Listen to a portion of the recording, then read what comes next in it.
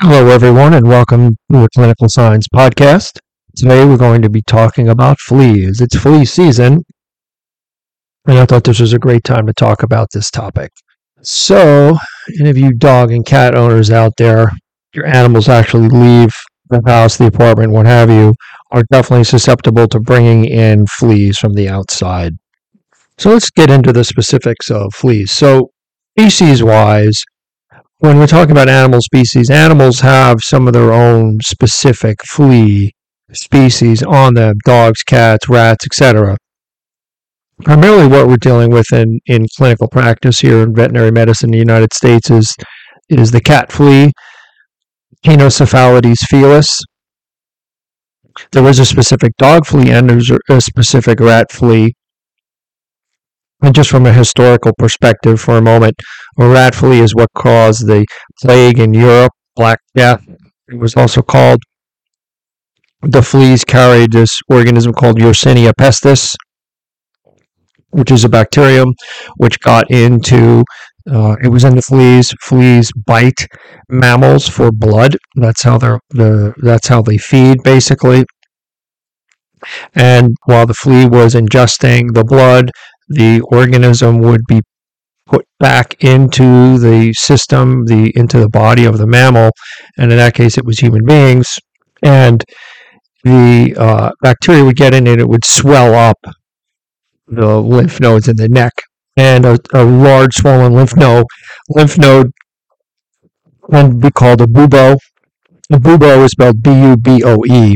These swollen lymph nodes would start to strangulate people. I'm presuming that number one, it would shut down, start cutting off the airway, and number two, restricting the blood supply because these lymph nodes would get so large. And then people would literally turn black. In the modern day, I can't speak about the rest of the world, but in the western United States, rodents and some cats can carry these rat fleas and or their own fleas, and there is plague that occasionally happens in human beings out in the West when their cats go outside. When a cat, transmitted primarily via cats, and the cat fleas will have Yersinia pestis in them. Again, this means that the disease is endemic. It's worldwide. It's an endemic in the United States, in the western United States, in the dry climate. And people have been, especially veterinarians, have actually gotten plague from sick cats. So the disease is still around. It's obviously not killing people like it was back in the old days because we have antibiotics, and antibiotics will fight off this infection. All right, so more about cat fleas. So fleas really are what we call host specific. In general, they generally want to be on the specific host. So cat fleas primarily want to be on cats, but they can live on dogs, and also, as we'll hear, they can live in the environment to a certain extent, depending on the stage of their life cycle. And fleas generally don't live on us, but they will bite us because we're a blood meal, and a blood meal is how they survive as adults. So fleas won't live on us, but they will bite us. And just as an aside, a flea bite would just be a small red welt or a very small scab on you that you may or may not notice initially, but depending on if the environment that you're in has a very heavy infestation and something happens to that animal, those fleas are still alive and they're still looking for blood, or the infestation is so heavy, even though you have animals, that there's so many fleas in the environment and on the animals that they're looking for more blood, and then they'll come to you. So we are inadvertent hosts of cat fleas. Let's get into the life cycle. When we're talking about parasites, you need to understand to a certain extent the life cycle. And the life cycle is relatively straightforward. Adults lay eggs, females lay eggs. The eggs turn into larvae, and then they turn into pupa, and then they turn into an adult. So it's a 4-stage life cycle. The best environment for development of fleas is they need 3 things: food, warmth, and moisture. Food can be any organic matter, and this could be down in your carpet as an example. Generally, it's warm inside a house, right? As opposed to if you're in the north or the upper Midwest or wherever, it gets very cold. The flea life cycle is going to be somewhat interrupted. or the environment is a very clean environment and there's no food for the fleas, they're really going to have a hard time developing in that life cycle. And then moisture is also important. If all those three things are met, then the flea life cycle can complete in as little as 3 weeks. And that's very fast, right? 3 weeks is 21 days. So you can get an egg to an adult in 3 weeks. And adults can generally live for up to several months. I saw up to a year. So we are talking about a multi-month survival of the adults or lifespan of the adult. Now, the females need blood to lay eggs. And in general, eggs will hatch in 1 to 2 weeks, again, depending on how good the environment is. The eggs can go dormant for up to at least 1 year in an environment that's not ideal, meaning if it's too dry, if it's not warm, the eggs, they have a shell, and they can just sit there and wait and wait and wait until the temperature is right, till the moisture, to the humidity is proper. To mature, we said up to, it could be 3 weeks. Maturity can be delayed again up to 1 year in less than ideal environment. So these insects, this parasite is really suited to waiting out for the perfect time, depending on the environment, to finish their life cycle. So they're very hardy, as you can see. And the adults primarily live on pets. The adults need that blood, so they're generally spending most of their time on an adult animal. Or, excuse me, on an animal. It doesn't have to be an adult. It could be a puppy. It could be a kitten, what have you. That's the life cycle in a nutshell. And let me talk about clinical signs here. So clinical signs, right? This podcast is called Clinical Signs Podcast. Depending on how heavy the infestation is on an animal, you will see the fleas. Now, fleas are small, only a few millimeters long, only a few millimeters wide. They're generally flat and not that thick. Fleas are brown and they have a hard shell. But they can jump, and they can jump relatively far. Now, I don't have a statistic that makes everything sound good, like they could jump to the top of the Empire State Building or something, relative to us, but they can jump pretty far. But if you look through your animal, if you just start ruffling the fur, especially up by the tail head, or at the base of the neck, or at the top of the shoulders, just push the fur opposite to the way it wants to lay, right? So move your hands over the fur and push it up towards the head. And a lot of times you will actually be able to see a flea running around deep down. It would be against the skin. Or lay the animal on its side. Look at the abdomen. You can spread those rear legs or pull them back slightly, and a lot of times you can also see fleas running across the abdomen there. So if you see one flea, that's sort of the tip of the iceberg. Where there's one flea, there's hundreds or thousands. The unfortunate part about all this is the fleas you see in your pet are only 1% of all the fleas in the environment, meaning all those different life cycle stages. So females are laying hundreds, if not thousands, of eggs. So where you see one flea, there's thousands of other life stages. The other parts of the life cycle are maturing. So it's always an ongoing process. If you have a couple of fleas, you're going to have thousands of fleas in the environment in different life cycle stages. Another very simple thing to look for is brush your animal, comb your animal, and what we call flea dirt, which is flea feces, which is basically just dried blood. And if you're brushing your animal or combing, and I ideally really like a flea comb to check for this, because the teeth on a flea comb are very small and very narrow. There's not a lot of gap between them, so it's excellent to actually trap a flea within the teeth of the flea comb. Obviously, if you see a flea jumping around or crawling in a very heavy infestation, then you have an infestation. It's a very light infestation. You may not see a live flea, but you'll see flea dirt. It's going to be very gritty and granular to the feel, and the flea dirt is about the size of a grain of sand. So what you can do is get yourself a paper towel. You're not sure if it's dirt, true dirt, or you're not sure what it is. Scrape it onto the paper towel, and then just put a little bit of water on there. The flea feces will dissolve, and it will be a reddish, orangey-ish color. That's indicative of that's blood. So that's another way to tell if what you're seeing is actually flea feces. Now, dirt would just turn, brown. Wouldn't turn reddish or orangish. Itching and scratching, definitely possible. Some animals are crawling completely crawling, covered with fleas, and they do nothing. They don't itch, they don't scratch, their skin really isn't red.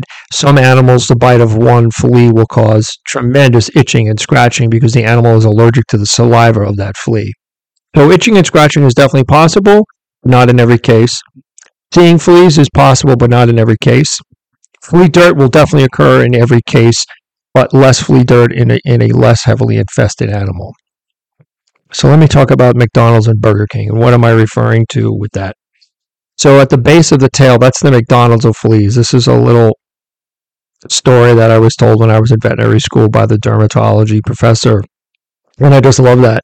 So the McDonald's of fleas is up by the tail head, and then the Burger King of fleas is up at the shoulder blades to the base of the neck. So the first place that fleas really like to be is at base of the tail, and then the second place they like to be, sorry Burger King, is up at the shoulder blades and the base of the neck.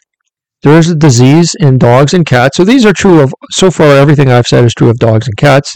There is a disease called flea allergy dermatitis, or abbreviated FAD, which is really an allergic reaction to the saliva of the flea.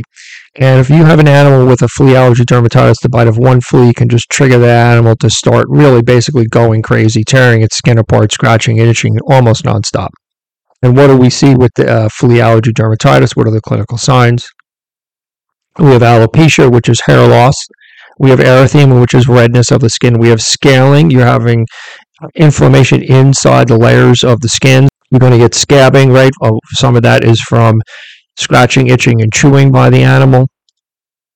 Some of that is going to be from the inflammation that the animal's body is releasing when it's stimulated by the proteins in the flea saliva. You're also going to have can get a skin infection on top from the bacteria in the skin now being able to permeate down through the layers of the skin. You're going to get scabbing, and then constant scratching. And generally, when animals are very allergic, they're even going to scratch very heavily during the night. They're really not going to be able to sleep very well. Now, in a very light infection, you may see little to nothing, and your only clue might be the occasional scratching, which most animals are going to do, but hopefully you'll be able to, number one, take your animal, if it's got any of these clinical signs, take them to your veterinarian. Number two, hopefully you have been using some sort of preventative and or treatment, which we'll get into a little bit later. And the only sign that might be seen is flea dirt. Or if the infestation is heavy enough, you're going to see live fleas. Or you're going to see all these allergic disease problems, skin problems. Now, in animals that are very heavily infested for a very long period of time, if you think back for a second, I told you that fleas suck blood. If the infestation is heavy enough, that means there's so many fleas on the animal that they can cause anemia in an animal, and that means that the animal is going to be pale, it's going to be weak, it's going to be lethargic/lazy. Anemia is loss of red blood cells, hemoglobin, and as we learned from the hypoxemia podcast, that means oxygen. It's not going to want to get up and look around. The last case I had in veterinary school was an animal that I believe was a Cocker Spaniel. The dog was so heavily infested with fleas. The fleas were literally crawling all over its skin. It was rather disgusting. I felt really bad for the animal. And the animal's mucous membranes, its gums were pale because it had so much blood sucked out of it that it was just very weak. And the animal went into really basically hypovolemic shock because it didn't have enough oxygen in its body. So yes, animals can actually be killed by the anemia from the fleas. And the easiest way to do that is look at your animal's gums. So fleas do carry, as we mentioned, they can carry Yersinia, which is cause of plague. So inside the flea some fleas carry tapeworms. Those are called Diplydium, the egg of the Diplydium tapeworm. And inside the flea is not injecting that into the animal, but what's happening is when the animal is chewing, it's ingesting some of these fleas, and then what happens is the tapeworm develops inside the animal's intestines, and sometimes you'll see an animal scooting. Again, it's not the reason for all animals to scoot, but they might have tapeworm segments which sort of look like just little, they're white, they're actually alive. The segments are egg baskets, meaning that inside that segment are hundreds of eggs of tapeworms. So you never want to crush that. Generally, if you see it, you have to be very careful about how you remove it. Use paper towel or tissue, and I would discard it and then thoroughly wash your hands. So that means that animal has tapeworm. So that means you need to go to your veterinarian and get proper tapeworm treatment. So the tapeworm eggs are inside the flea, and the cat or dog will ingest that flea, and then that flea dies, but the egg then goes on to have its own life cycle and living in the intestines. There is a rickettsial disease. Rickettsia are, again, they're a specific type of bacterium. There is Rickettsia typhi, which is a rickettsial disease in rodents, possums, carried by rodents, possums, and skunks, and then the fleas will bite the rodent, possum, or skunk, and then it's possible, depending on, if you are exposed or your animal gets by chance some of these types of fleas, they can pass that on to people. So zoonosis is a disease transmittable from animals to human beings, and is also Rickettsia felis, which is a cat-specific disease. The fleas are biting the cat, right? They're sucking blood. The rickettsial organism lives inside the flea, and then the fleas can bite us, and then we can get these diseases transmitted to us. And the symptoms for these diseases, not specific per se to this disease, but it could be a rash, it could be a fever, and you can have gastrointestinal signs. Now, animals, dogs and cats, are susceptible to rickettsial diseases, and they can have all sorts of problems. They can have problems with clotting of blood, they can have fevers, they can have joint problems, they can have GI signs. So it's not very specific. You have to take some diagnostic testing. You have to take some blood to diagnose the problem. But luckily, again, if you think back to when I talked about the plague, these organisms are susceptible to antibiotics that we have today. So let's talk about treatment and prevention. Right? That's fairly ubiquitous here, meaning it's all over the place. You even we'll see ads on television, at least I'm sure magazines, what have you. So the part of the life cycle that's most susceptible to insecticides are adult fleas and the larvae. The eggs and the pupa are not susceptible. The eggs are covered by the shell, and the pupa has a coating around it. I believe it's a waxy coating, so it's not susceptible, and the pupa is not actually eating anything. The larvae are eating, and the adult fleas are eating. So they can ingest those chemicals so that they can be killed. But the eggs and the pupa can be susceptible through the adult to a growth regulator, and some of the products that are out there, the oral products, have growth regulators in them. So if your pet is on a product that impacts the growth of the eggs and the pupa, the adults ingest that, and then the egg and the pupa will not be able to fully mature, so that will also break the life cycle. All that we're trying to do is break the life cycle. So there's multiple different topical drugs and oral drugs. I'm not going to list any one in particular because they're very easy to look up. Your veterinarian has a vast array of products to choose from. There's products available over the counter. So you do have quite a bit. There's collars. There's all sorts of different products out there. And there are also what's called premise treatments. Now, depending on how infested your property, your house is, you may need to treat the outdoors and you may need to treat the indoors. So we need to break the life cycle. There's several things that can be done here. Number one, you can apply appropriate topical preventative treatment to all your dogs and cats in the home. You need to follow all manufacturer label instructions. Indoor-only pets, you should apply treatment for a minimum of 4 to 6 months, and that's an animal that's not going outdoors. It is possible for us to bring in a flea. Just like I said, we would be an inadvertent host, but if you're outdoors, you can certainly pick up a flea from a rodent, from a skunk, from a possum. And any animal that is outdoors at all, even one time, depending on your environment. So if you're in the southern United States, you definitely need to keep up the prevention at least monthly all year long. If you're up in the north, you can treat through the first frost, basically, meaning your animal is much less likely to contract fleas in a very cold environment. But if you have a winter that's sort of a middling winter where you're not getting very cold temperatures, then it's best to use the prevention. Prevention is much simpler than treatment. You want to try to prevent these problems as much as possible. To thoroughly and repeatedly, at least monthly, clean and vacuum the home environment, but make sure that you discard any vacuum bag or clean out your vacuum bag, because There's a tremendous amount of organic matter in that bag, and it might just be the perfect environment for if you're pulling up flea eggs, pupa or larvae for them to form into adult fleas. So you always want to clean out that bag or whatever the container is on the vacuum.